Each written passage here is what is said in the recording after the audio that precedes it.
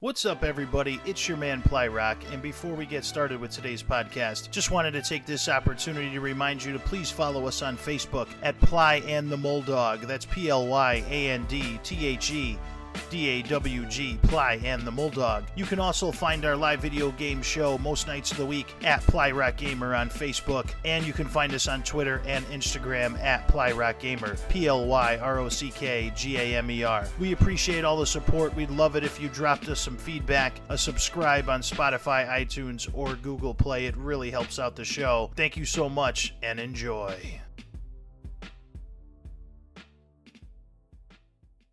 Meeting at the intersection of entertainment and knowledge, of greatness and destiny, comes the greatest sports video game movie podcast on today. Please welcome in your hosts, Plyrock and Mitch the Moldog.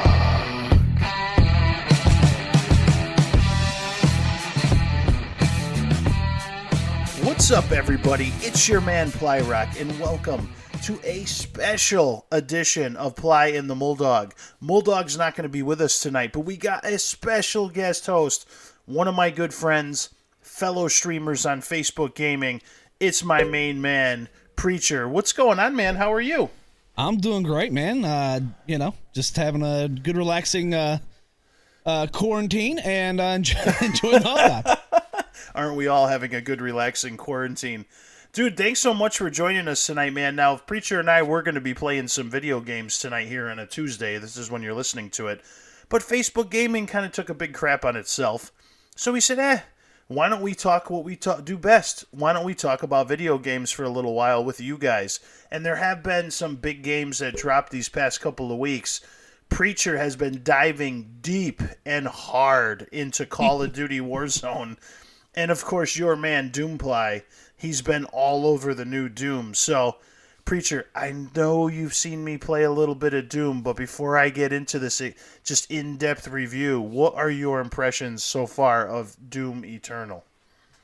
Oh, man, gosh. It's all the same stuff that you usually say. Like, it's brutal. You got all the fast action. Sometimes I almost wonder if it's too fast. It's one of those things that I think you have to play in order to know how it feels. Because when you're watching, there's just so much going on, and it's great for visual content, but it looks just fantastic. It makes me really want to buy it every time I watch you play it. It is absolutely insane. So, did you play Doom 2016 at all? Yes, sir. Get the game. Okay, you remember how fast it was, right? Mm-hmm. Like when it got going. No, just times that by 2. Because last night, literally, I streamed it from 9 p.m. till about 3 o'clock in the morning last night. And I was going to stop at midnight, but I thought I was close to the end of the game. So I was like, well, let's go into overtime, man. So I kept going. I'm chasing down the final boss, so I don't want to spoil it here on the podcast because it's a really cool twist. But I'm like, we're so close, and it's like 2:30 in the morning, and my eyes are just like melting off my face. And I'm like, I got into this final battle, which finally made me want to go to bed. It was like 25 minutes long, literally hundreds of demons coming at me. It was like Diablo, but a first-person shooter Diablo. It was so fast and so insane. I finally was like out of breath and so overtired from playing it. But so I was like, you know when you have too much adrenaline and too much testosterone? Like, I had hit the wall at like 6 hours. I was like, I gotta go to bed, guys. Like, I'm gonna die. So, Doom Eternal is a little bit different than Doom 2016. You do still have the resource management that you had in Doom 2016. Like, the glory kills would give you health. The chainsaw would give you ammunition. I don't know if you remember how you had to kind of like resource manage as you moved around. They did do a few things different with this one, though. Number one, you run out of ammo way faster. So you really have to control your resource management in this one. And because they wanted to encourage you to use those vehicles like the chainsaw. And they did put a rocket launcher on Doom Guy's shoulder. So the rocket launcher has like a flamethrower on it. And the flamethrower is the new mechanic where when you hit the enemies with the flamethrower, they like shit out armor basically.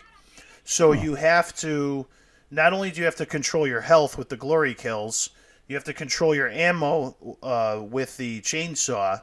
Now you have to control your armor with the flamethrower. So there's those three and if you stand still, as Preacher can tell anybody, you can attest to this. You stand still in this game, you're dead. Mm-hmm. So you have to constantly run. The other than that, it's like almost the same as Doom 2016. Like I said, it's just faster. There's no longer just one like glory kill animation per demon. There's multiple, depending on where you activate the glory kill. So if you're behind them, the Doom Slayer will, rip off their head from behind or snap their neck down and shove it up their ass or whatever he's doing. It depends on where you are on the demon in order when you activate the glory kill. So that's cool. That gets rid of some of the monotony.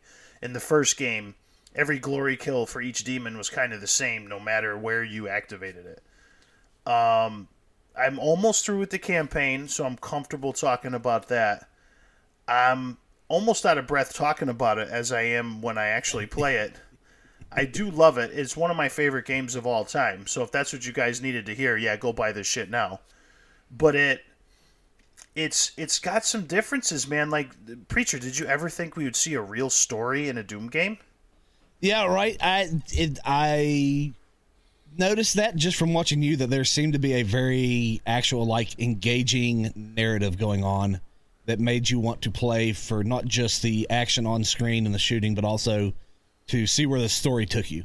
Yeah, it's almost like they're building like a Destiny type lore behind it. Now, you don't have to pay attention to the story, by the way, to be fair. You can go past it. So most of the story is told, you find like these flaming book pages, and they add to like a codex in your menu where you can read a lot of the backstory. But they are clearly building a giant universe out of this with tons of different worlds and characters and gods and goddesses, and they're definitely trying to branch out. Now, Doom Guy still does not talk, Preacher, but he doesn't need to, right? So he speaks with his fists and guns. Oh my gosh, he's got the largest arms in the world. But he doesn't talk, but it's funny when you play the game, he does emote by his body language, clearly, and his over-the-top aggressiveness and how annoyed he is. He does give off emotion. He actually does tell a story in his silence. So he's not like, what was that game? Half-Life. Was it Gordon? Yeah, Gordon Freeman. Yeah. Yes. Gordon never said anything or did. Like, it was always people just talking to Gordon. But you never really saw Gordon, right? You just saw him on the cover of the video game. Right. With this, there are actual, like, third-person cutscenes that there's not too many of them, so it doesn't overwhelm you. But it does pull back, and you do see the Doom Guy in his full glory in whatever outfit you've unlocked for him. And he is interacting with talking characters. Are there Princess Unicorn outfits? Because, I mean... There actually is a unicorn outfit, but you have to be a streamer on the network that shall not be named. That's probably working right now, that ours isn't. But so we don't actually have that yet. But gotcha. There actually is a unicorn thing in it, which I will never put on the Doom play. Never. So, anyway, so the other big major change to Doom Eternal, which is actually the one area that I'm not as pleased with, so I don't want to seem like I'm like an uber fanboy for Doom, even though it's my favorite franchise of all time. There is a lot of platforming in this game.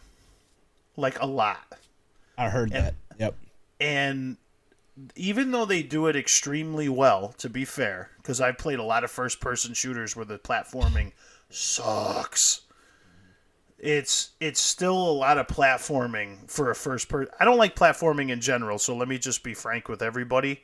I generally don't like platforming games unless it's called Nathan Drake. So I don't like platforming in the first place, but they are so over the top with the platforming in this game. There will be times when you're like, that's from Mario Brothers. That's from Mario Brothers. That's clearly from Mario Brothers. Like, they are like... They actually have, and this is a mild spoiler, but they actually have, like, I don't know if you remember when you were in the dungeon in Mario Brothers, they had, like, a flaming, it would rotate, and if you got hit by the flames, you had to jump through. Like, it was like a slow-moving fan of flames. They have all that stuff in Doom Eternal. Yeah, I saw that. Actually, that was my first thought. I actually even thought it before you quite said it in your stream. I saw it, and I was like, boy, that looks like the mechanic from Mario Brothers right there. And then, like, 2 seconds later, you said it. I was like, oh, yeah, that's my boy. Yeah, it's clearly ripped off from Mario Brothers. So, if there's one area that I could say that maybe they could... Because it cuts up the action, too. Like, there are times when you're like... You just took out, like, 100 demons, and, like, you're sweating. And you're just ready to just rip into beef jerky and just slam a beer can over your head and just keep going. And you're like, oh shit, I gotta jump over this and I gotta get there, and then you die like 68 times trying to make the jump. And then it kind of slows it down a little too much. I get it, they were trying to break up the monotony of, next room, next wave of demons kind of thing. But I don't think they had to go there that much. It was a little too much for me. You know what's interesting? Oh, sorry. Go ahead. I watched a producer video where they were talking about they wanted to, like, the reason they have those, like, tentacles that come out and slap you and stuff is they said that they felt that there was too much of, like, in between rooms when you were walking from one place to another. They thought there was too much of a lull. And so I think it's interesting that they added those in intentionally to keep it from having these lulls, but then they added in the jumping sections, which almost counteracted that and brought back the lulls in a different format. Yeah, I don't know. And to be fair to them, a lot of the jumping areas of the game are not necessarily like just straight up jumping areas of the game. They're kind of puzzle related. Mm-hmm. So it's not just jump from A to B. It's B's not there. I got to figure out what to click on this wall or what to do or what to punch through to pull a lever to get B to get there so I can jump on B. So there is some puzzle mechanics, way more than I've ever seen in a Doom game as well. So to be fair to them, I see what they were trying to do. I didn't buy Doom Eternal to practice my Mario Brothers skills through Mario's eyes. I bought Doom Eternal to rip and tear shit for hours and hours on end at Charlie Sheen pace, you know what I'm saying? Like, so so that was a little it threw me off kilter a little bit. We got through it, and I didn't hate it. It didn't make me want to stop the game, but it was definitely an area that I took note. The other area which they improved upon, which this thing is an absolute beast, is the graphics. The demons now take real-time damage. So they don't just take damage wherever you shoot them. They don't just degrade like the same way every time. So if you shoot a demon in the face and you blow off half his head, and he's still coming at you, wherever those bullets hit, there's real damage, kind of like a Battlefield mechanic. That's cool. So that's really cool. So you can tell where you're damaging them. You can also tell based upon where they're blinking, or they have weak spots, and they're also weaker to certain weapons. So, like, for example, everybody knows Pinky, the big brutish dinosaur thing that charges you all the time. Mm-hmm. Pinky, if you can jump over Pinky, his tail's kind of blinking. So if you can shoot Pinky in the tail and you can get Pinky's tail out of there, he can't really charge you anymore if you blow off his tail. He loses his balance. So from there you can finish him off, and then you take your Doom Spike and you just, you rip through his jaw. So each of these demons do have weak spots, and they do take real-time damage, which is hugely intensive on whatever system you're playing on. Right. So, but kudos to them. id Software has never been shy about pushing the envelope on graphical engines. And this thing runs like an absolute beast. Like, it never goes below 60 frames per second. And I'm like, I've got this thing juiced up, and I'm flowing like the Mississippi River, baby. Like, this thing, no matter what this thing's throwing at me, I'm moving smooth, and it's crazy how they could pull that off, which is pretty cool, dude. Like, I respect that. You know what I'm saying? Yeah. The last thing I guess we could talk about, I can't think unless you have questions about Doom Eternal. Also the multiplayer. So there's not going to be deathmatch in this game, Preacher. So don't cry. I don't know if I want to play it or not. id Software has said deathmatch is a thing of the past for them. They tried team deathmatch and those type of games in Doom 2016. Not a lot of people got addicted to Doom 2016's multiplayer. It never really caught on. So they said we're going to move in a completely different direction. They did not outsource the multiplayer like they did last time. They did the multiplayer completely in-house. And they came up with their first game mode, which they claim they're going to have more game modes sooner rather than later. Mm-hmm. But their first game mode is called Battle Mode. It's one Slayer versus 2 demons. So it's 1v2. The Doom Slayer plays exactly like he plays in the single player game. His resource management, his movement speed, his jumps, the monkey bars that you can swing from, everything feels exactly like it does in the single player game. There is no difference. The demons, and once the Doom Slayer is dead, I guess I should explain the rules. Once the Doom Slayer is dead, the round is over. You lose. If the Doom Slayer stays alive for a set period of time and kills the demons multiple times, he wins. There is I shouldn't say that. There is really no time limit to the round. He's got to kill the demons a few times to win. If the demons can kill him once, they win. Wow. So the demons can call in little demons. So you play as like a heavy demon, it's called. So like the Mancubus or the one I hate the most, the Marauder. Oh, that guy. The Marauder has the big red shield and the shotgun. What a pain in the ass that guy is. But the Marauder, the Mancubus, the big eyeball, I forgot his name. That escapes me right now. Is the Marauder as annoying in the PvP as it is in the single player? I never fought a Marauder in the multiplayer. I did play as the Marauder in the multiplayer, and he's a beast. So it's just probably yes. That's where I got my kills on the Slayer with the Marauder. Gotcha. So, you can play as like the heavy demons, and they said they're going to add more demons and more options for the Slayer, the Doom Slayer, and they're also going to add more modes. So this is just like the beginning, ready to go, out the gate. So the 2 demons have to work together. They're more easily killed than the Doom Slayer. They can do. The multiplayer moves so fast. I don't know if you remember Quake, Preacher. Did you ever play Quake? Oh, yeah. Okay. Actually, they just came out.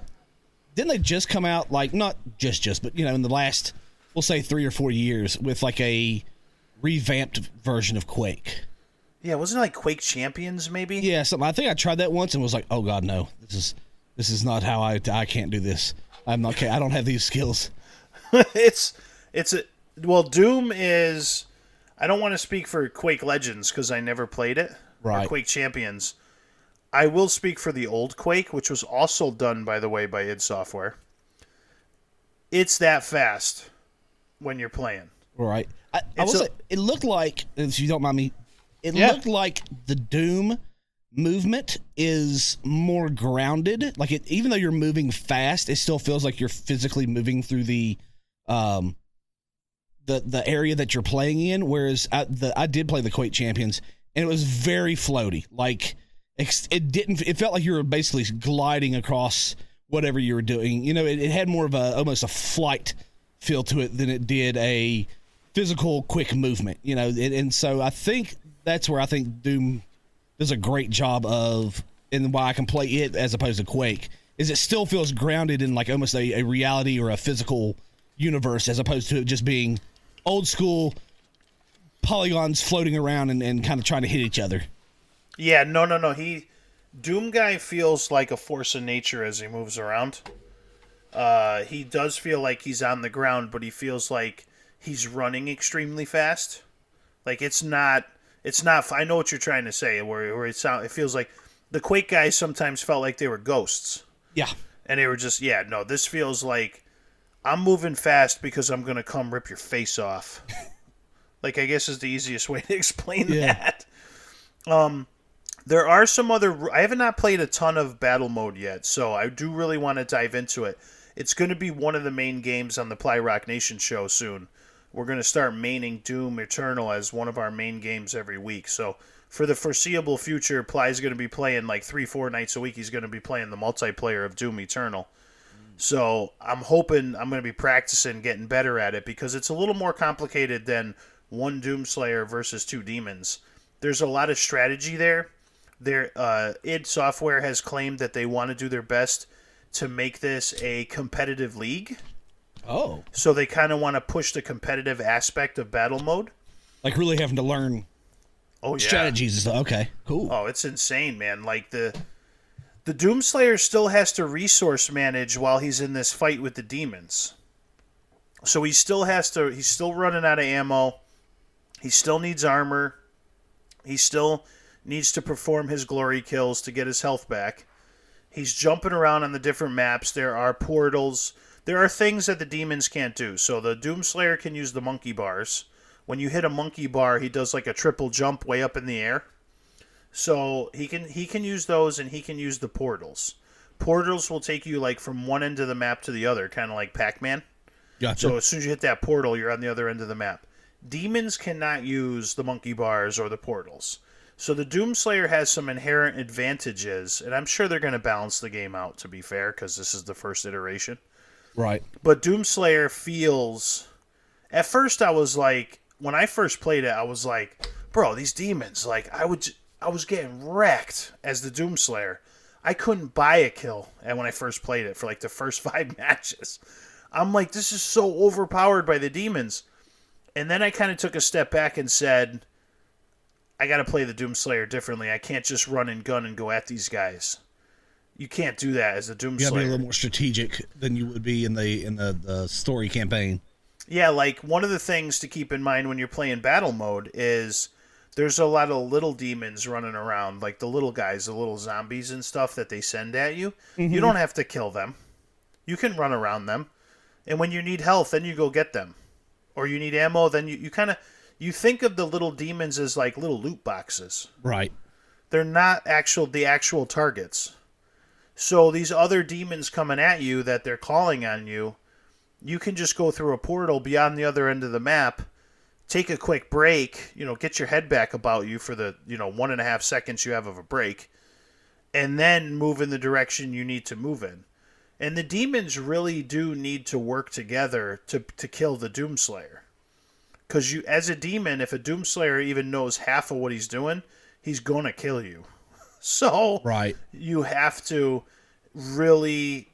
there has to be some good teamwork there to get that Doomslayer down. So, and the other cool thing about it, Preacher, is like in these other games we play, like we're going to discuss. I'm going to hand the baton to you here soon, and we're going to really get into Call of Duty Warzone. But all these games have this battle pass. You pay $10 or whatever it is, right? And you get 30 unlockables from weapon skins to character skins, etc. For the people who maybe don't know what that is. And Doom Eternal has that system in it, but you never pay for it. They said everything in the game comes with what you paid for the game. We will constantly add the battle pass type stuff, but there's not going to be a fee attached to unlocking the new weapon skins and the new skins for the characters and the new musics and the backgrounds and all those things. So that's pretty cool. They put the battle pass system in there, but everything you earn in the game, they said, will be completely XP and not microtransactioned. Huh, that's awesome. Which is pretty cool, man. Yeah. And I know Bethesda probably swallowed a hard pill on that one. But I think after what we, Fallout 76, I think they said... And then Rage 2 was kind of a shit turd, too. Rage 2 was actually not bad. It was just boring. Yeah, that's what I heard. It got very repetitive very quickly. The shooting was great. You could clearly tell id Software gave them the technology to do the shooting. Mm-hmm. But the game itself was so bland. Ugh. I have it. Trust me. But Fallout was such a debacle for Bethesda. Rage 2 was not what they thought it was going to be. It was not the hit, close to the hit that they thought it was going to be. They needed a comeback, and I think they knew they had a real winner on their hands with Doom Eternal, and they probably, and I'm just speculating based on playing video games for decades, I'm speculating Bethesda turned around to id Software and said, just do what you do, bro. Like, we're going to leave you alone. You know what I mean? Like, yeah. They knew they had it. Yeah, that's what you do when you get a lot of times when companies will bring in like an all-star whatever marketer or something, a lot of times they will change their normal principles and be like, hey, you're the all-star, you do what works, and we'll let you create the success. Yeah, I can think of one right off the top of my head. I mean, we were all excited for Star Wars Battlefront 2. Mm-hmm. And EA got their hands in there. And I'm sure this was not DICE's idea when they were making the game. But EA got their hands in there and they totally polluted it with those loot boxes. Yep. If you remember correctly, right? I do. And it almost destroyed the game. And it took 2 years, to their credit. They turned it around where Star Wars Battlefront 2 is now really fun to play. And they had to rework that whole garbage loot box system that they had, which was basically gambling. That's what it was. Mm-hmm. And so I think Bethesda definitely learned their lesson, though. Like, Fallout is such a disaster. It's like the disaster that keeps on giving them disasters. Right. And I hope Wastelanders turns it around for them. I don't think it will, but I hope it does. But because they have that huge expansion pack coming out any day now, and it's going to be free for people who own Fallout 76. It's going to add all those NPCs finally. It's not going to be so like. Did you ever play Fallout 76, Preacher? I dabbled in it. Okay. A friend had me play it, but he had like a free week, and he was he'd been playing it. And he was kind of like, is it Hellraiser? That's a big acolyte of it and preaches about. Well, he was the same way. He used to be. He hates it now, by the way. To be fair. Okay. That's how I met him. Gotcha. But yeah, he tried to get me in, and I just never did click with me. I couldn't. And actually, I think that was when they introduced the. They had a battle royale mode, and it was fairly fun, but it just ran horribly. It would like jump. I mean, I'm talking on just supercomputers would run at like 30, 45 frames a second. Sometimes dip into the 20s. It was, they tried to try to salvage it through that, and I just it never clicked. It was never that enjoyable for me. I couldn't. So I do think having NPCs might have. I know what they were trying. Like I've heard people say, they were trying to make it to where like it would feel like a real world where you had to deal with other humans to buy stuff or to to have those kind of interactions. But really, it just never happened. It just people still played on their own, and it ended up feeling kind of empty. Yeah, and to your point about the graphical issues with it and the frame rates. That game, and this isn't going to turn into a shit on Fallout 76 podcast, by the way, guys, but real quick, that game, we're going to shit on a little bit. That game actually used, and I don't care what they say, they basically took Fallout 4. Which was an old, outdated engine when it was released. Yeah, by the way, Fallout 4 runs on the same engine as Fallout 3. Uh-huh. And Skyrim. And it's so old and broken, and they keep they keep putting this lipstick on this pig. They keep and they took the Fallout 4 multiplayer that they never got to finish because they wanted to put it in Fallout 4, and they dumped it into its own game, and it's just so unoptimized. It just doesn't work. Oh my gosh, like you think it's bad on the PC. I played it on the Xbox One. I was like, oh my god, bro. Like, I should go back and play, like, my old Nintendo games. Like, right. This is... They ran better than this shit. Yeah. Like, so, I'm hoping they turn it around with that. But back to the point of Doom Eternal. id Software has really made a commitment to add tons of stuff to the game in terms of the multiplayer and everything, no additional cost. Now, they did say there is going to be a season pass for the game itself. However, it's going to be really single-player focused. So they're going to add new story and master levels to Doom Eternal, which is awesome. So it's almost more like DLC than what we. Yeah, it's going to be a real. Yes, it's going to be a real like. Trust me when I tell you guys. One of the things I can say with confidence is if you paid full price for Doom Eternal, like you paid the $60 when it first comes out, you got $60 worth of shit to play. Like they did not skimp you in any way, shape, or form on Doom Eternal.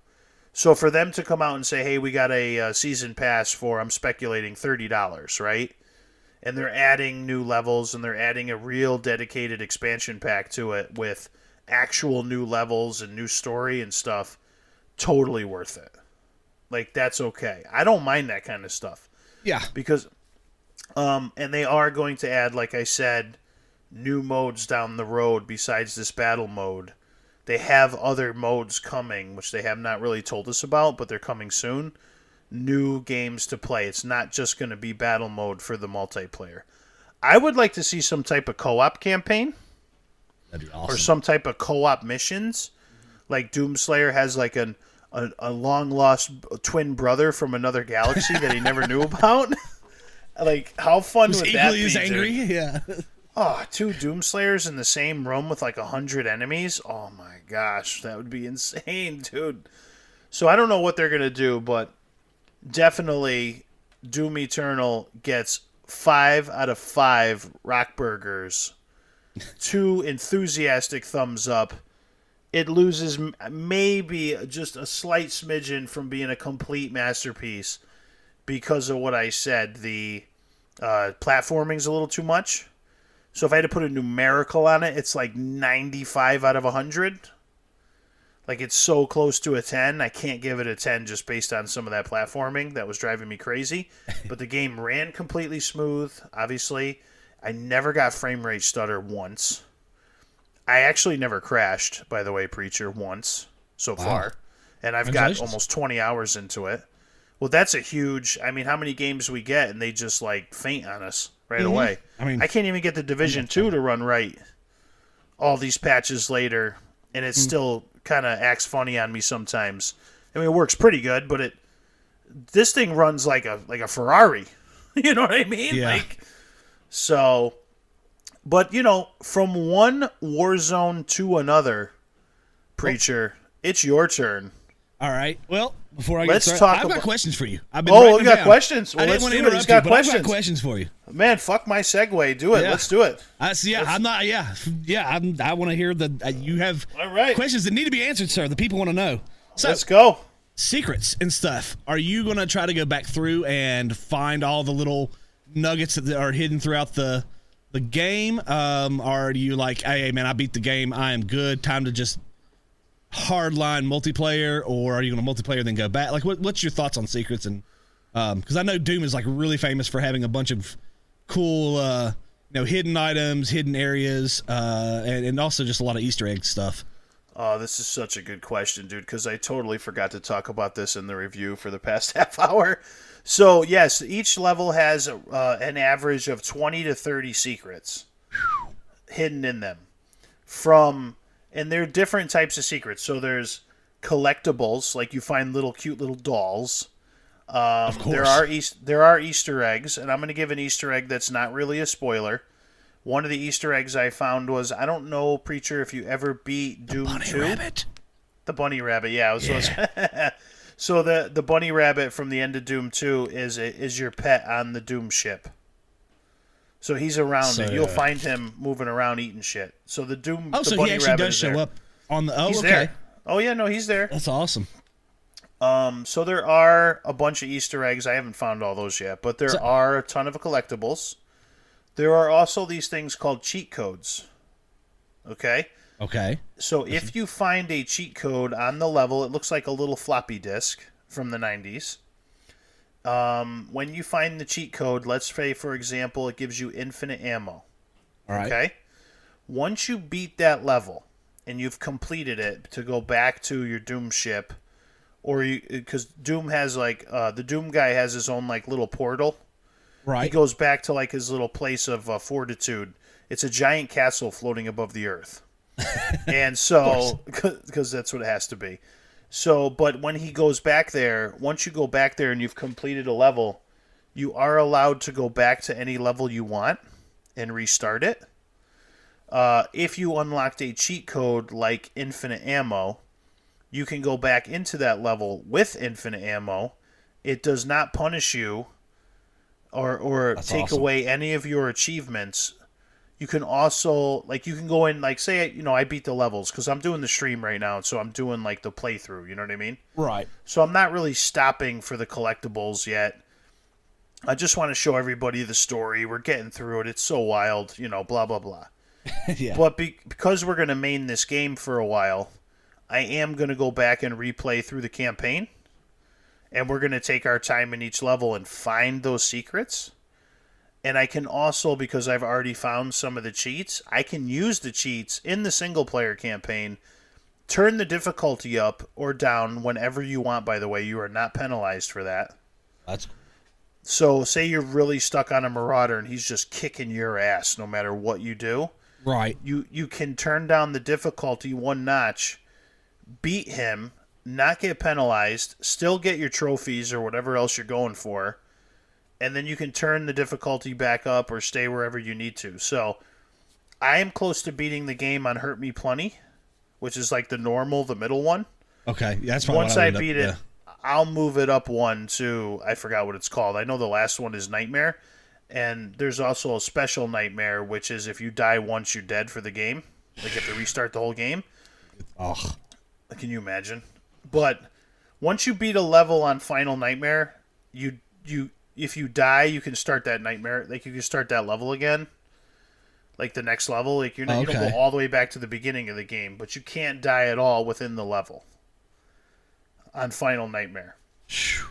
So Still. right now I'm on Hurt Me Plenty. I'm not good enough yet for Right. Hurt Me Plenty is enough of hurting. Trust me, I don't lie to you. But yes, my intention is to go back and get all the collectibles in each of the levels. Sweet. Yeah, I was gonna say And I've heard that they already have people who've done the speed run in under 90 minutes of the entire game. That's insane, bro. Right? Is that not? Yeah. I don't even know how.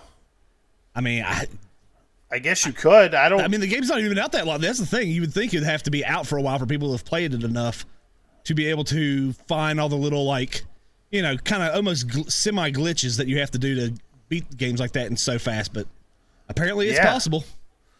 That's insane. Like, I've been playing pretty fast paced, like not speed running, obviously, but I've been playing pretty fast paced, and the campaign is about 15 hours long, dude. Yeah.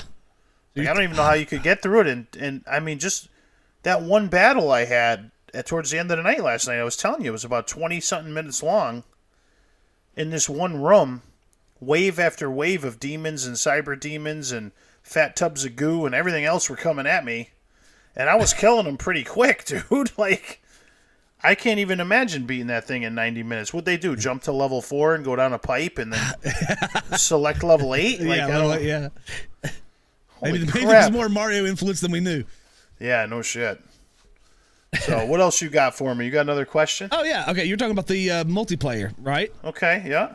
I was wondering if you had any insight on if the demons, their skill sets might complement each other. So, in other words, let's do that, and then also, can you run two of the same type of demon? But yeah, like I wonder if like the floaty skeleton, I don't remember what it's called, but the one that has the rockets on the shoulders, and the fat guy would work together, or something along those lines. Like, I was wondering if that's part of the their pro gaming strategy as they're aiming towards, if there's an actual like intentional combination that would make those work better together. So in other words, choosing the right demon to work with your demon partner might become a major strategy. And let's see.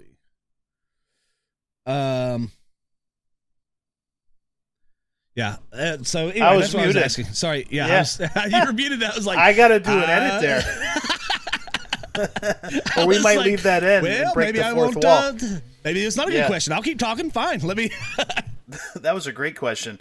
What I was saying was I have not played enough of the multiplayer yet to give you a complete, honest answer on that. Okay. But my initial feeling, I've played about 10 rounds, excuse me, of the multiplayer. So my initial feeling, and I've only played 3 or 4 of those rounds as the demons. So I haven't really completely dove into it yet because I'm still trying, like I'm really close to the end of the campaign. But they all have different perks, right? So all the demons have different things they do. From my time getting my ass kicked as a Doom Slayer, I can tell you just watching the demons, it looked like there was generally always one who was flying, and there was always one who was like a heavy on the ground. Right. So it does look like, because the Doom Slayer can jump and he's all over the place, and there's like 4 or 5 levels of verticality to these maps. Mm-hmm. It's not just like ground floor, second floor. Like there's like 4 or 5 floors, excuse me, of actual verticality plus horizontal. So there's a lot going on. Right. It does look like there is there are demons that work better with other demons. One of the other things I didn't really go over when we were talking about it earlier was as the rounds progress, each demon and each Doomslayer get to pick a new perk that they add to their lineup. For example, after round 1, you get the weapon, you get like the perk wheel, and you can select which one you think you need because you lost that round or whatever. So the Doomslayer, one of the ones I pick after I get my beat up the first round, is I can select dash, recharges, way faster. So the Doomslayer has a double dash where he dashes in any direction pretty quick. Like he'll jump forward like 5 to 10 feet, boom boom. Yeah. And you could like dash to the side if someone's shooting at you, like a quick dodge. So generally that takes a couple of seconds to recharge, right? So there's a little time wheel. If you select that perk, within a half a second to a second, it recharges. So it's very short of a break between you're able to dash again. Like I said, being very beneficial. Yes. So, but, as each of the rounds progress, and they are best of 3, you get to pick another 3, 2 or 3 perks for each demon, and the demons have their own perks too. I just haven't played enough of it to break those down for you. So there has to be some strategy involved with, all right, this guy's doing this Doomslayer's doing this, bro. You need to make sure your missiles go a little faster. Right. And I'm going to make sure I cover this or whatever. So clearly my gut feeling tells me you are correct in your perception that these demons are going to have to be a good team and work together, because id Software has also said constantly, you better be on the same page as demons. That's like one of their messages they keep throwing out there. So there's clearly, there's got to be some type of meta game where some of these demons work better together. The Marauder works with everybody, bro. So the Marauder, go Marauder, yeah. That Marauder right now is a Doomslayer with a super shotgun and a shield. Oh. I mean, he's brutal, and he also has like this Hellhound he calls out that just like it's like a homing missile, and it just no matter where the Doomslayer goes, that thing chases him. So, until the Doomslayer shoots it to blow it up. So that was a good question, man. Those are really good questions, Preacher. Are there any other questions for the Ply Rock? Or are we going to put a nice little bow on Doom Guy's ass? Just one other little thing. It's not really a question, but I was going to say that you're kind of not alone in your thoughts and feelings on the platforming. Ice-T, I saw the other day, or I think it was maybe a couple days ago on Twitter, posted that he loved the game. He thought it was a great game, one of his favorite games ever. But he also kind of agreed with you that the platforming was kind of took it down a notch. He was a little frustrated with it. So just saying, you're in good company. Yeah, kind of like I was saying, you're so like you're Rambo, and you're just like going through like just bullying through all this stuff, and you're sweating, and your breath, your your heart rate goes up, and it's just so intense. And then it's, oh, by the way, you got to jump over this wall, this wall, this wall, and through this flaming thing. It's just really kind of, it's just jarring almost at how different it is. It goes from, 100 miles an hour to like 2 miles an hour. Right. And then back to 100 miles an hour. So I totally agree with Ice-T, that it, like I was saying, it's one of the greatest games I've ever played, minus those few little, I shouldn't even say few, those snippets of the platforming. It's like, come on, dude. So, I mean, hell is a war zone, Preacher, but you know what else is a war zone? Call of Duty, baby. You like that? You like that segue? Yeah, I did it better this time? Oh, yeah, I'm feeling it. Let's go. So that's why we really got the Preacher Man on here tonight. This dude is an absolute monster at Call of Duty Warzone, and he has really dove right into this new Battle Royale. So, Preacher, I'm going to give you the floor if you want to explain what Warzone is, give our audience a brief description and your thoughts, and I'll be ready to bounce off you and ask you some questions, dude. Sure, man. Warzone is, it's a Battle Royale, so the core mechanics are about the same that anybody would be used to if they've played PUBG or Apex or Fortnite. You drop in. You can play right now. You can play solo or 3-man squads, and you pick up guns and you try to stay alive till the end. That's there's some tweaks to the formula that are pretty cool. One of the bigger things that I think a lot of people like is what they call the gulag, and that's where when you die your first time, let's say somebody shoots you and takes you all the way out. You have one chance to go 1v1 with somebody in like a small prison. It's like a shower looking area. And they usually give you like a pistol or a shotgun. And if you end up killing that other person, you get to come back into the game for free. If not, then you have to wait until your teammates can collect enough cash in game and then go to a buy station and buy you back in. But that's probably one of the things that I think has made it enjoyable, because when you die, you don't instantly just have to sit there and watch. You actually have something that it keeps you engaged. It gives you a feeling of like somewhat of control over your fate. Okay. It's a cool game mechanic that I think they added that does enhance the Battle Royale mode. I think another thing was the cash. People dying or through chests, you can pick up money, and from that you can either buy in downed teammates, you can buy armor, you can buy kill streaks, you can the biggest thing, which is, it took people a few days to figure this out, but the biggest benefit, and almost the first thing you do, you drop in, and this is what you aim for, is you buy a loadout. And this is where it drops a box and you get to choose your created loadout, like what you would create in a regular multiplayer game. Okay. It's probably the biggest benefit because it also gives you all the perks, like say Ghost or I'm trying to think, Cold-Blooded. Okay. Sorry, I had to cough for a second. And so what it does is, and you also get to use your guns, which are basically the equivalent of their highest level guns. What they get, what would normally drop as an orange or a purple, you can just choose and make it fit your personal play style. So anyway, that's the first thing you do. You go, you get the guns that'll make you kill people faster than they'll kill you. They have the armor pickup, which is pretty. It's not necessarily unique, but it is an interesting mechanic. You have to choose to put it on, so it doesn't just automatically. You don't run over it and then all of a sudden you've got armor. You actually have to intentionally put it on. It also is if you have, let's say somebody shot you and took out all your armor. If you just apply one thing of armor, it'll heal you all the way up, all your health as well. So it can kind of double as a health item. Yep. I'm trying to think it uses mostly Call of Duty mechanics, which is, so if you like the shooting and the crispness and the kind of like I don't want to say realistic, because it's probably not as realistic as, certain shooters, but the more realistic than say Fortnite or Apex, something along those lines, the quicker time to die. Yeah. Or Doom. Bringing it back.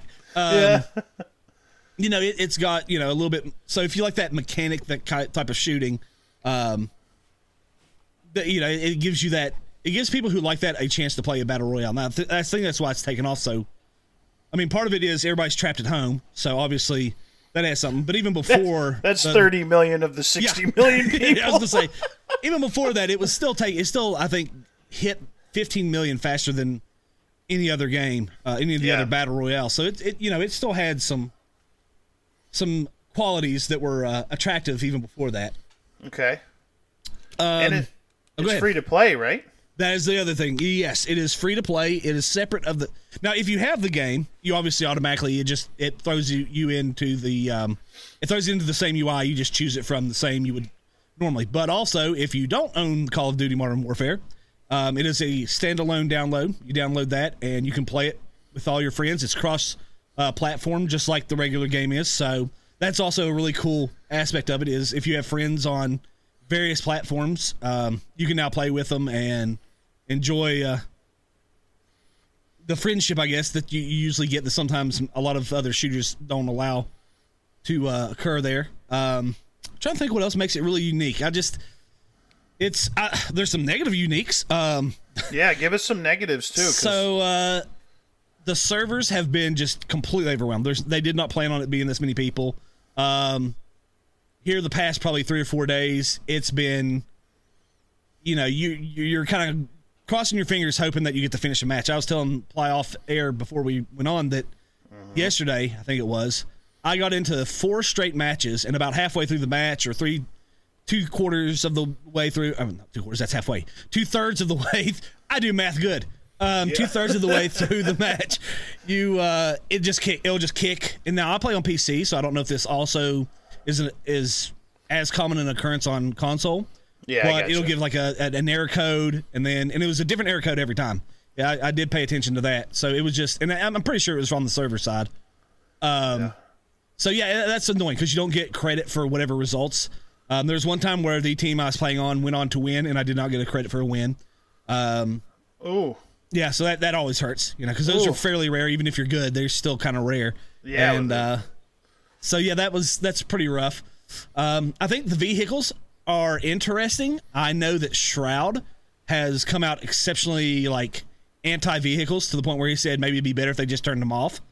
Because especially for solo play, they take so many bullets to blow up a vehicle that basically that's now the meta is just drop and find a vehicle and start trying to run people over.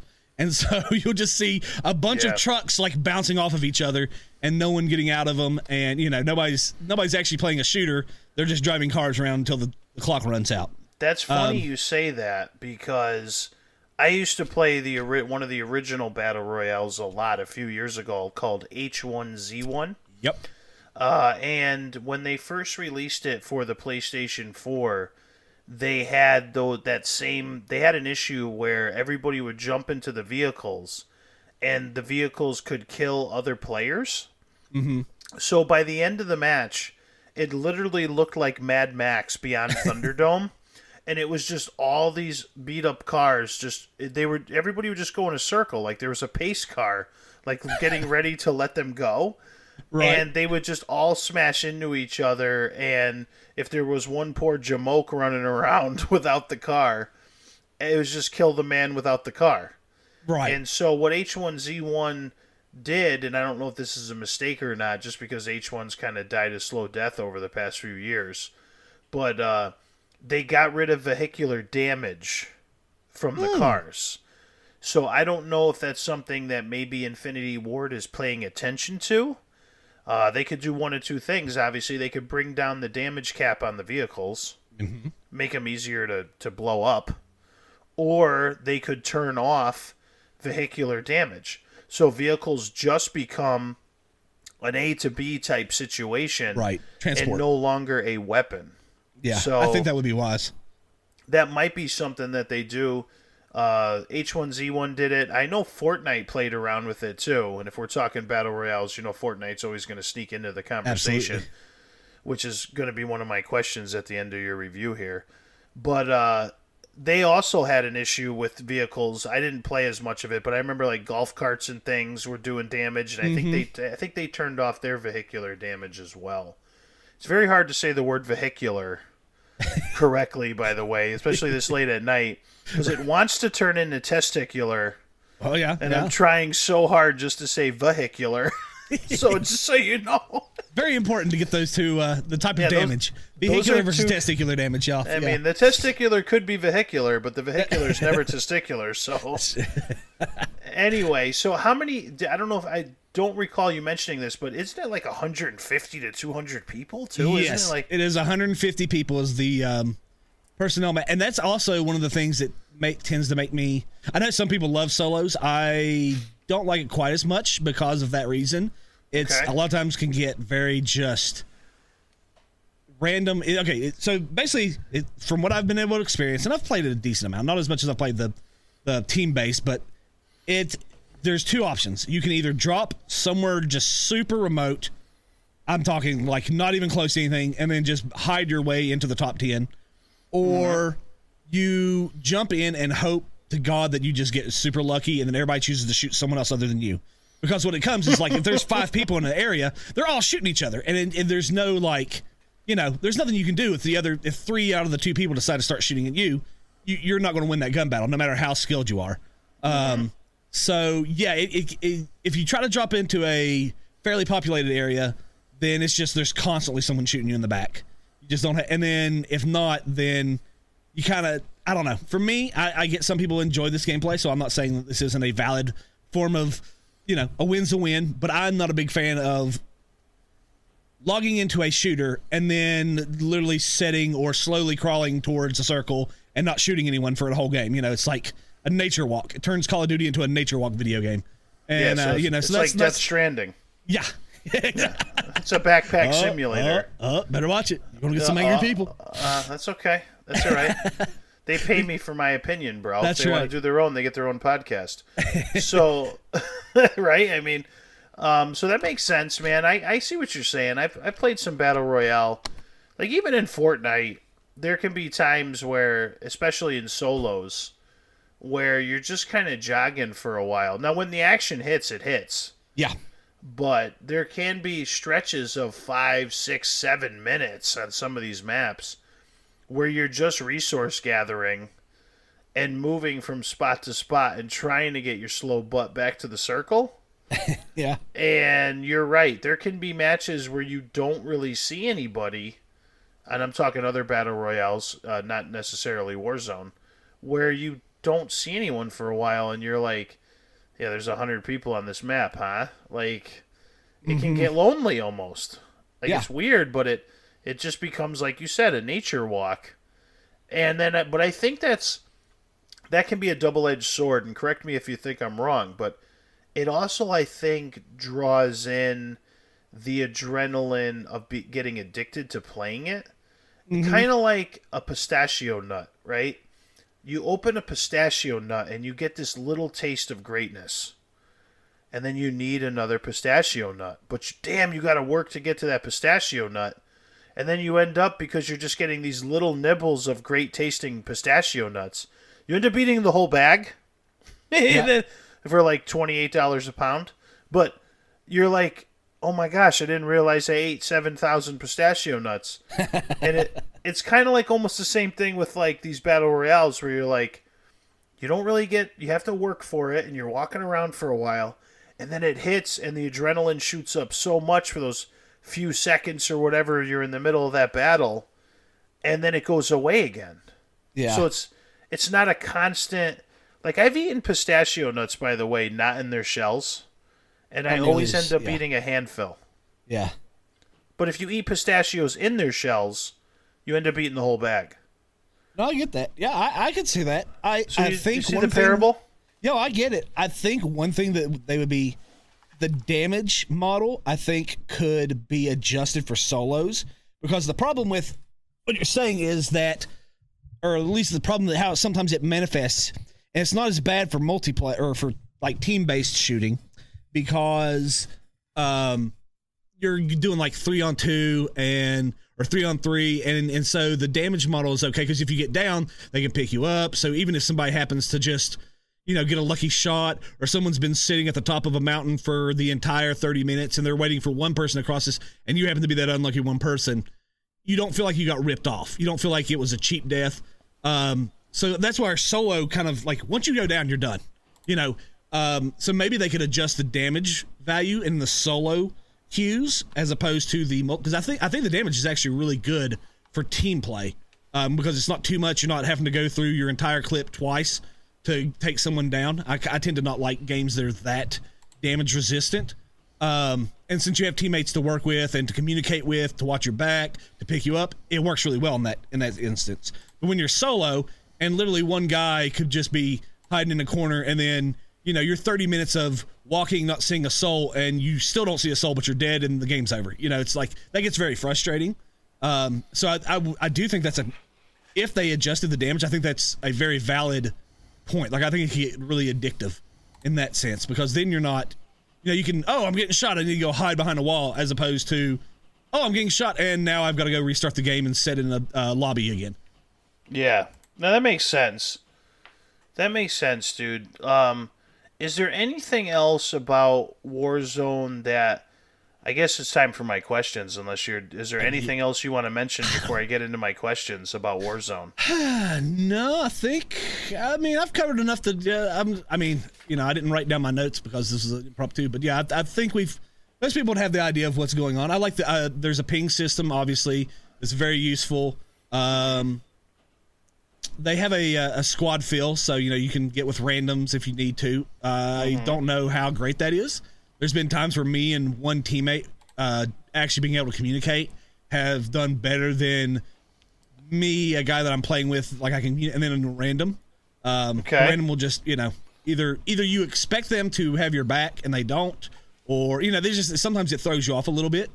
But yeah, I'd say that's pretty much it. I mean, it's okay. I'm trying to think anything spectacular, but that's about it. Yeah. All right. So the first question I got, your first time in the Gulag. Yeah. All right. Did that or did that not remind you of The Rock with Sean Connery and Nicolas Cage? It does now. Now that you mention, I didn't think about it at the time, but you're right. That's exactly. Is that clearly not the showers from The Rock? Yep. Right? With the people standing around up top and the battle going on down below. Yeah. All right. Yeah, that was I had to get that out. I agree. And you know what? That is it brings me into another cool mechanic. While you're waiting to get your chance to fight in the Gulag, you're up on the top watching the other matches, and they give you like a handful of rocks you can throw at the players who are actively engaging in the fight. And if you hit them, it'll show damage and it'll damage them and stun them a little bit. And so you can, like, I've actually got a final kill on a guy with a rock before. Wow. Somebody hit him a couple times and they were really low on damage, and I happened to hit them and they died. So yeah, it's an interesting mechanic. And so again, it keeps you engaged even though you're not in the main game. I think that's a smart concept that they went with. Yeah. I like it. Oh, go ahead. I like it. It's growing on me a little bit. I still don't know. I guess my other question about the Gulag actually is, does the Gulag exist in the single player as well as the team based? No. It's the only place the Gulag exists is far as like in that exact mechanic is in Warzone. There's obviously the 2v2s, and I think they even had a 1v1 game mode where, you know, that you play on smaller maps that are about the same size, maybe a little bit larger, but basically the same size. And it has the same general principle to it, that it's small 2v2, you know, small team, small map, and they choose your gun for you, so you're kind of having to work with whatever they give you. Gotcha. But that far as that exact premise, that's about the only place you find it is in Warzone. Okay. And the other thing we didn't talk about while you were doing your review was, I don't think we talked about Plunder. Ooh, yes, because we were talking about regular Warzone as opposed to Plunder. Good call. Now, Plunder is Plyrock's favorite mode in this whole thing. But I'm gonna let Preacher take it away on this one. I've had rounds of it where it is absolutely a blast, and then I've had rounds of it where it's like, I will never play this mode again. It is just very situational. It depends on your teammates if they know how to play it right, and because the idea is you can actually buy the balloons, which allow you to cash in your money.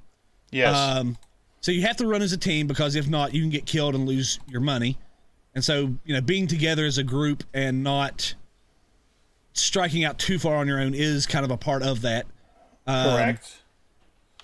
A lot of times teams, you'll see like the actual like helipads where you don't have to buy it, but they open throughout the match where you can go to the helipad, call in a helicopter, and then turn in your cash. Those get very camped by like multiple teams. So if you try to go in and that can get frustrating. If you've killed a bunch of people, you've played it exceptionally smart, and you have to go to this one place, and it's just usually out in the open where it's impossible to do a full sweep of the area or a full clearance. There's always going to be a chance that somebody's watching it, and then you get wiped and then you lose all the work, and it's very frustrating. But it is fun. I do think it's fun. It's and again, it kind of deals with you play, because I've played with people who just ran off and did their own thing, and it kind of just ruined it, because then you're always getting in firefights where you're outnumbered, and you're just dying over and over again to the same people, and that gets frustrating. Yeah, I was gonna say I had fun when I played with you. Yeah, I was gonna say that was actually one of the more enjoyable. But we work well as a team, and we actually communicate and try to stick together. And yeah, it was me, you, and I think Ray. Mm-hmm. And I think we ended up coming in 5th or 6th place. Yeah. Which out of all those teams, and we collected like, I don't know, what was it, $700,000 or $800,000? Yeah, it was close. Which I think the winner gets $1 million, right? $1 million. Yeah. So we were right up there. We were. Yeah. Actually, there's a few times where I think we even jumped inside the like real close to the top 3, and then somebody else will do something really big and get a big chunk of money. But yeah, we played well there. Yeah, we did good. So Plunder, just so everybody knows, it's the same 150 some odd people. Same map. Although if you get killed, you do respawn and come back in. You just lose all your crap. Yeah, you lose lose all your portion money. of your. Well, I was gonna say a portion of your. Portion. That's right. Yeah, it's like if you have 100K, you'll go down to like 80K, then 50, then 30, and they'll keep kind of chipping away. You also get to choose your loadout for that game, which is different than the regular Battle Royale mode. Like, you actually get to choose what guns you spawn in with, and you spawn in with your full loadout every time. You don't have to unlock it or purchase it, which is also fun. Because it gives you a little bit of a control over what kind of game mechanics you want to, like, do you want to use a sniper, or do you want to use all close range stuff and just always stay close to people and shoot? So, yeah, it's definitely a similar mode, but different enough that you do feel like you're playing something different. It's enjoyable. Yeah, it was good, man. So the other question I had for you is someone with maybe somewhat of some experience in the multiplayer Call of Duty or has played Call of Duties before, because most gamers have at least dabbled in Call of Duty generally. Right. Do you have a recommended loadout that you like to go with, or a particular gun, long range, mid range, whatever, for Call of Duty Warzone that can maybe perhaps make it a little easier for somebody who maybe's not, who wants to not just get wiped when they first get in there? Is there a particular gun or perk, right, or whatever it is that you say, hey, if you're just starting off, take a breather, try this? Yeah, I think, well, there's some, excuse me, the guns can be up to personal preference, because some people like, just the feel of a gun over another. But there are some things that I would say are like, this needs to be done if you want to be successful. One, silencers on all your weapons. Like, okay. Because sound is very indicative of where people are at, and they can trace you very well by sound, and you show up on the mini map if you don't silence your weapon. So those are the two. Like, that's first off. Trying to think, I had another one and it slipped my mind. But there's things, I swear. I personally like the AX50 because you don't have to hit people multiple times and it has the most range, and you can, if you're good with your aim, you can take people down in one shot. Even with armor, if you get a headshot, it'll down them. I use either an M4, which is just basically the game's most balanced gun. It has a good rate of fire, good damage, good range, everything. That's probably if they're just getting into it, that would be the easiest gun to deck out. I would put increased magazines on there, because when you shoot people in the game, first you have to go through their armor and their health the first time. That only downs them. Then you have to shoot them again enough to, again, I said again like I'm from East Tennessee because I am.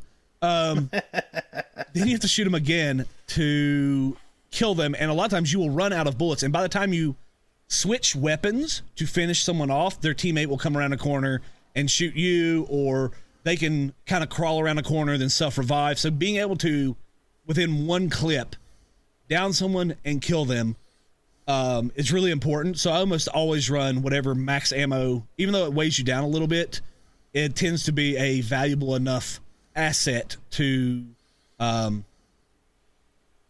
justify the weight. Because that is a thing in this, depending on if you're playing Bloodzone or Warzone. Warzone has that circle that closes in of the poisonous gas that you have to constantly run away from, whereas Bloodzone doesn't. Not Bloodzone. I said Bloodzone. Plunder? Thank you, Plunder. My goodness. I was like, Bloodzone. Man, what am I like, yeah, ooh. I was trying to figure out. I started to listen to myself. I was like, what am I talking about? Bloodzone. Plunder. It is getting late. Yeah, it's not even the same day anymore. I know. But yes, Plunder, the whole map is open, and there's never a circle. It's just either time or money gathered that stops that round. Yeah. So yeah, like that, you can kind of. You also probably want different loadouts for the different game modes, because yes, in one mode, how fast you can run is actually very useful, because you can wait towards the edge of the circle, so your back is kind of saved and you're kind of protected. And so you're going to want to lie your loadout that you can run faster and keep up and stay ahead of the smoke. Whereas on Plunder, doesn't really matter how heavy you are. So just, throw whatever you want on there. As far as assault rifles, M4, the Ram 7, trying to think what else. The Growl is pretty good. Those three are pretty solid options. Submachine gun, I'd say the MP7 is just brutal up close. I don't know if there's a better machine gun up close to the MP7. It just melts faces. I think that's every Call of Duty. Yeah, it's nasty. Let's see, the PP-19 or the Bison, whatever that is, tends to be a pretty good weapon for short range. And then sniper rifles are kind of up to individual taste. I just use the AX-50 because I know it works and I know it hits hard. And so that that's more or less cold-blooded. Everybody, as far as your skill or your perks or your it's like cold-blooded. Then I choose to use the now what is cold-blooded for those who don't know? Yes, good call. Cold-blooded makes you not show up on infrared scanners. Okay. So a lot of people, or on when people use infrared scopes, they it causes your body not to show the like normally you'll poke out. If you're not using it, you'll look like a white hot and they can see you. Yeah, like the Predator. Yeah, basically like the Predator. So they'll see you before you see them, basically. It helps with, but if you have that turned off, then people can't use that.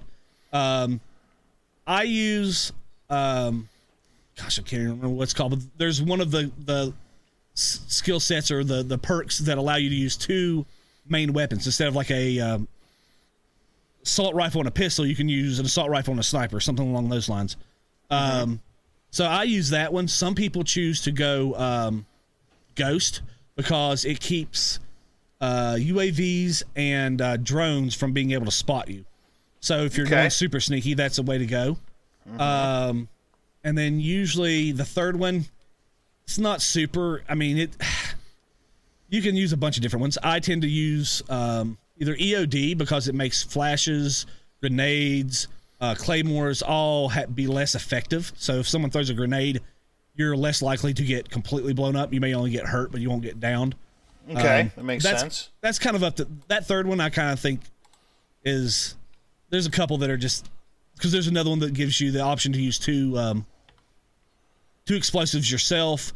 It's kind of up to preference. That's not a super important one, I don't think. But yeah, those first two are probably the two where you're going to make the biggest impact on how your playstyle works. All right, my final question of the night. Are you ready for this? This is Absolutely. The finale question. Can't wait. Where do you see Call of Duty Warzone in the next 6 months? Because there is going to be a new Call of Duty coming down the pike. Is Warzone got lasting legs? Is it going to be around like a Fortnite or an Apex Legends? Or is this going to, whatever you earn here, whatever you do here, is this going to drift away and they'll throw another battle royale with a whole new thing or whatever they're going to do right on the next Call of Duty? I think they're planning on maintaining this for a while. Their plan is to make it work because I know they've got plans to open up the vaults that are all throughout and they haven't even been like put in the map yet. People were able to like glitch through and look, and they've not even been designed, but Activision has stated that they will have vaults. They haven't said what exactly their purpose and everything is, but they're going to put those in. I'm guessing they're going to open up some areas, like maybe inside the stadium. I think their intent is to make it last for a while.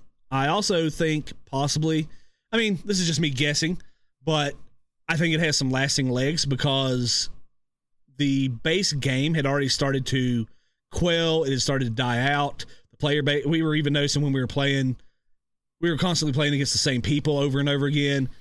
And, wow. You know, this has obviously gotten like tens of millions of people have started playing, and I think they only own Warzone. You know, they don't even have the base game. So I do think it will last even as the new game comes out.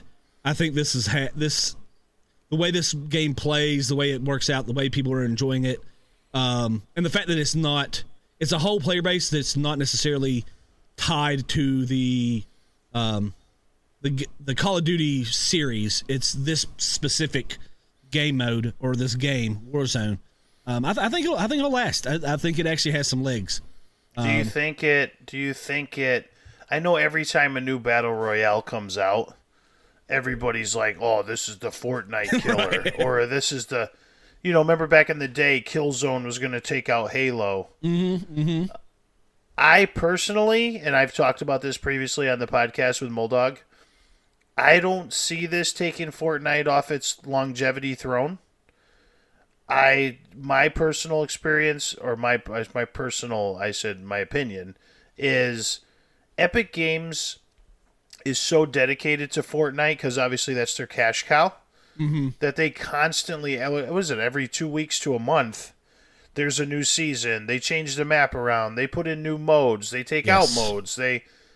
I don't see Activision and Infinity Ward doing that with this. And the reason I don't, on my end, is Sledgehammer Games just got demoted at Activision. And Sledgehammer, as we all know, was that third studio that did Call of Duty. So every year, that was a developer who had 3 years to put it together. And I guess because Sledgehammer got demoted and they got pushed into whatever they were working on, Activision didn't like it. Right. I guess was the story. So they canned what they were doing and threw Treyarch. Now Treyarch is under the gun to do a Call of Duty in 2 as opposed to 3 years.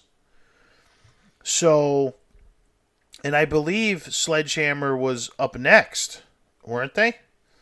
Like, because they already did. Their last one was what? It wasn't Infinite Warfare. What garbage one did they do? No, they didn't do garbage one. They did World War II.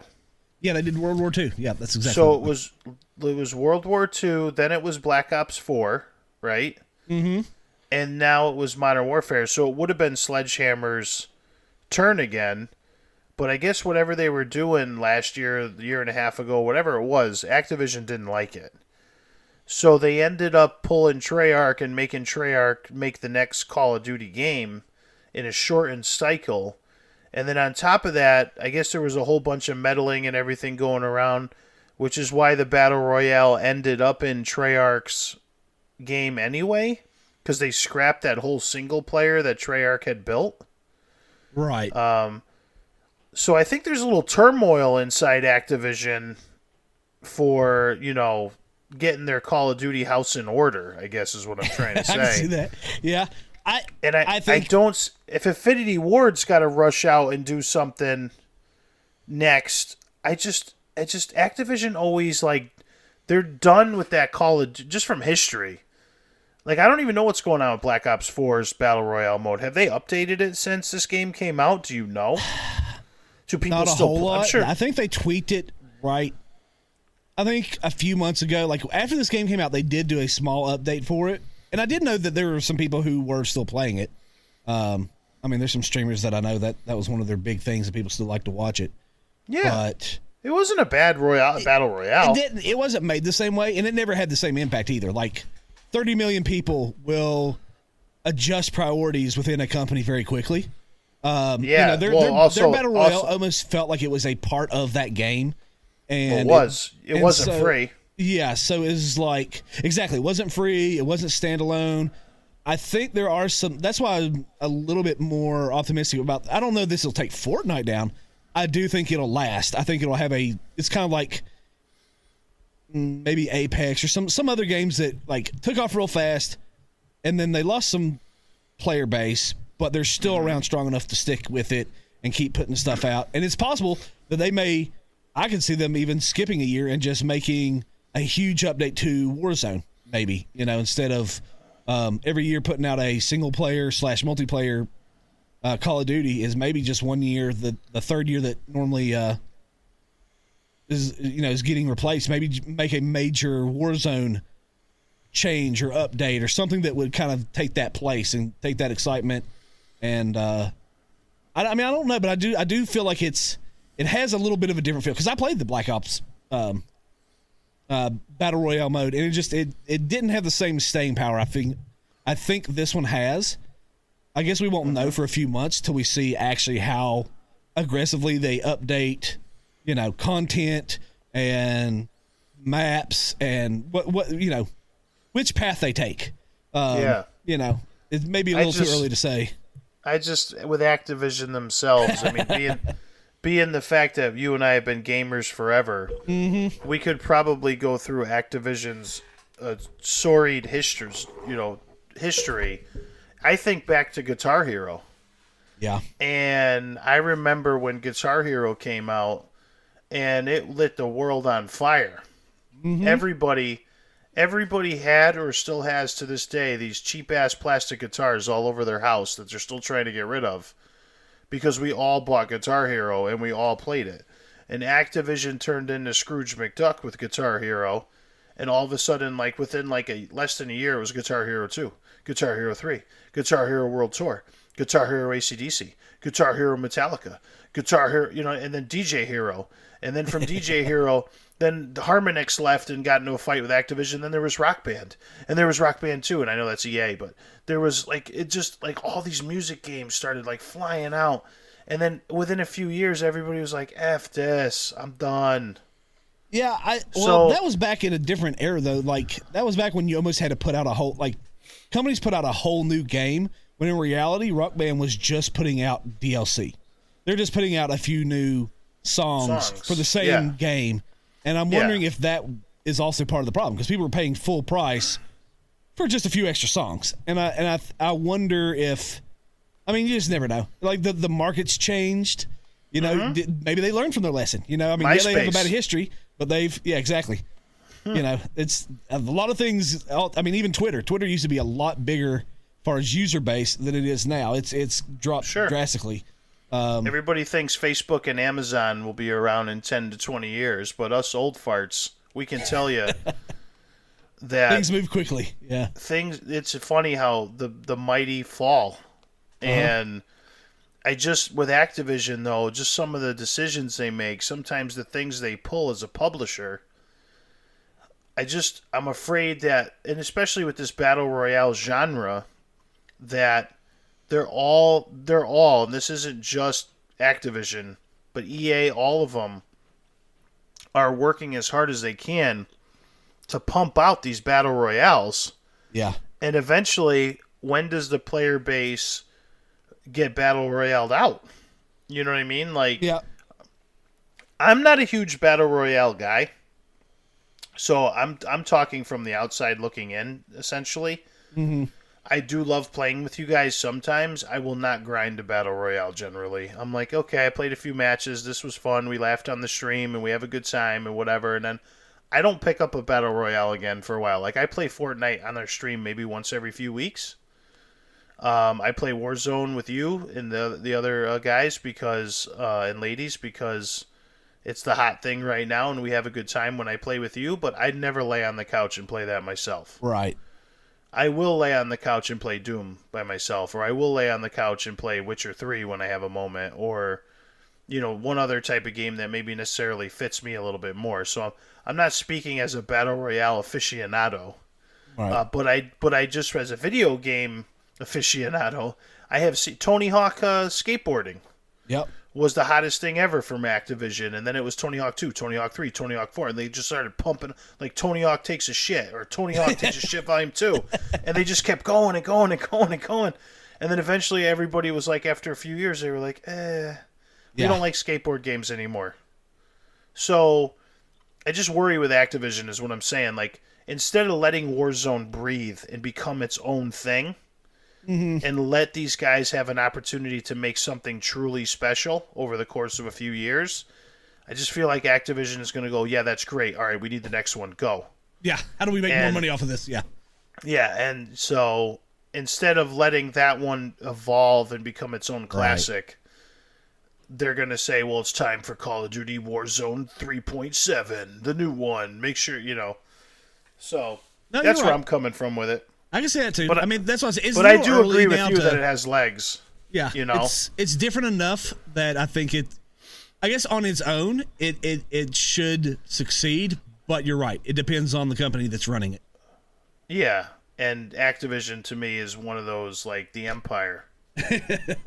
EA to me is probably maybe a little more egregious. Yeah. With their gambling and their dirty crap, they sneak into sports games and everything else. Oh yeah, oh gosh, yes. But Activision is right up there sometimes, and to be fair, to give credit where credit is due, I think Activision essentially didn't have to let Bungie go with Destiny. On a little bit different of a topic, but just Activision let Bungie do their own, leave Activision, and Bungie took Destiny and is now completely in their own control of their own destiny. Ha ha ha. Right? So, I don't know if Activision maybe learned their lesson or just didn't want to gamble on Destiny anymore. And Destiny, by all accounts, is doing still well, and it's changing, and Bungie's changing it to what they want it to be, as opposed to Activision meddling in it. And you can tell Activision meddles in things because Destiny 1 was like half a game. Destiny 2 was like things were cut out of the game, even though it was okay, but it was kind of Destiny 1.5. It really wasn't a Destiny 2. Agreed. And then, like we just talked about, Black Ops 4 was Machete was taken to that thing. You could clearly tell. The zombie mode was kind of disappointing. Yeah. The single player was gone. There was no single player. The multiplayer was good because Call of Duty multiplayer is always good, man. Like anybody who says it isn't, you're full of shit. But the Black Ops kind of felt tacked on, the Battle Royale mode, I mean. Yeah, no, I agree. I will say, and I don't know if you agree with me, because I know you played both maps way more than me. I guess Treyarch maybe as a studio fits my personality a little bit more. I thought maybe that Battle Royale map had more personality than this one. Like, it just had more memorable areas. Like, maybe because the zombies were on the map. Maybe because they took some of the... It was a little more colorful. It was a little more playful, I think, is maybe what I would get. Yeah. Like, and I think that fit the game. Because, Black Ops is kind of futuristic. It was kind of as in its nature. They had personalities. Like, the actual characters were like goofy people, almost very Overwatchy.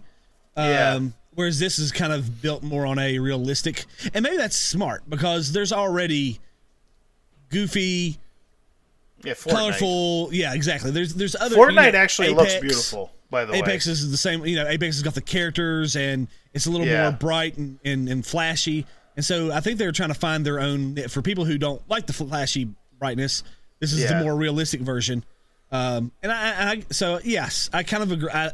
It just depends on what you like. I think it's just Yeah, it's a preference. I was just one of the things I thought they were going to do in the Infinity Ward version of the map was, I guess the areas that they included in it kind of look like the co-op mode areas from the co-op version of the part of the game. It feels like because the soccer stadium in the map and all that stuff. I was kind of hoping maybe they would put some of the classic Call of Duty maps and build them into the map.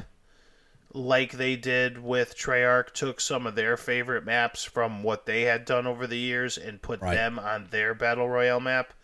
So maybe that's where a little bit of my disappointment comes from the map is I'm not walking through going, oh, this is Rust. They put it in here. Or, oh, this is...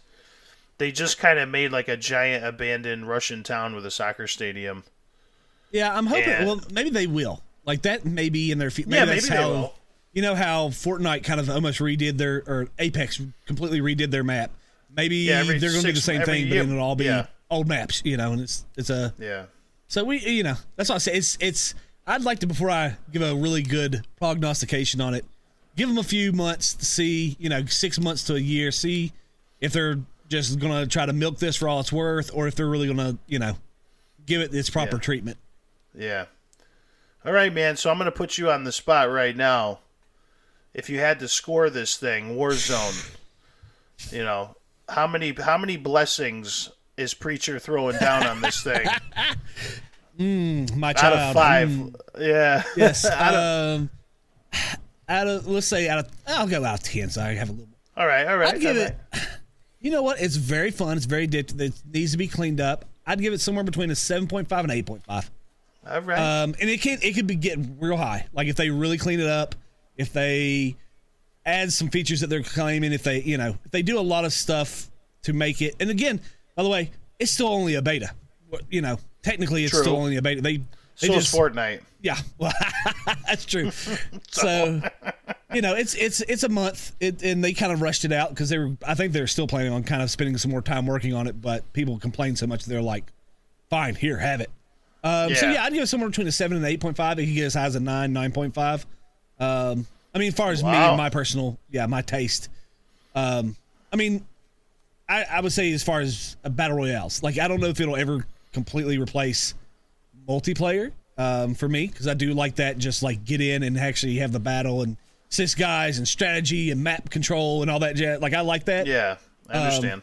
But I'm trying to be fair as far as like as a battle royale mode. I know I'm having a blast with my friends who I haven't played with for years. They've picked this up because it was free, and now we're playing together again. So that's a cool. That may be tainting my scoring system a bit too. But yeah, I'll give it a 7.5 to 8.5, somewhere in that range.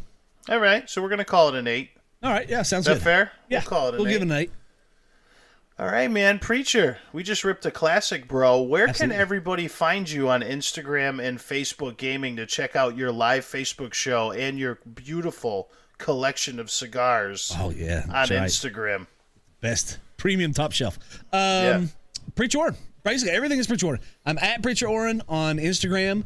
It's facebook.com/Preacher Oren on Facebook. So, I think Twitter's the same thing.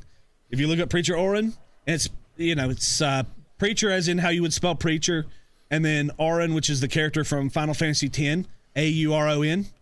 Okay. Some people think it's Aaron, or, they think I misspelled Aaron. It's not. It's intentional that way. And basically, almost any platform, if you look up that name, that'll be me. I have stolen it from everyone. I just have it on everything. Make sure, guys, you follow Preacher. Oren. Am I saying it right? Oren? Yeah, you're good, man. Preacher Oren. I always call you my Preacher man, so because I knew that wasn't Aaron, but I wasn't sure how to pronounce it. Yeah, that's fine. So I totally pulled I'm just calling him my Preacher man. That works too. Yeah, most people just call me Preach. Yeah, hey, Preach, come over here. Yep. Yeah. So most people call me Ply. It turned into toilet paper after all these years, and now I'm worth a lot because that's just a commodity right now. All right, guys, thanks for joining us on this episode of Ply and the Bulldog with special co-host Preacher himself. Make sure you follow him on Facebook, Instagram, and Twitter. You can find my live show most nights of the week when Facebook actually works at 9 o'clock at Ply Rock Gamer. All right, guys, we're out of here. Preacher, I'll see you on the Warzone, baby. Absolutely. I'm out. Peace.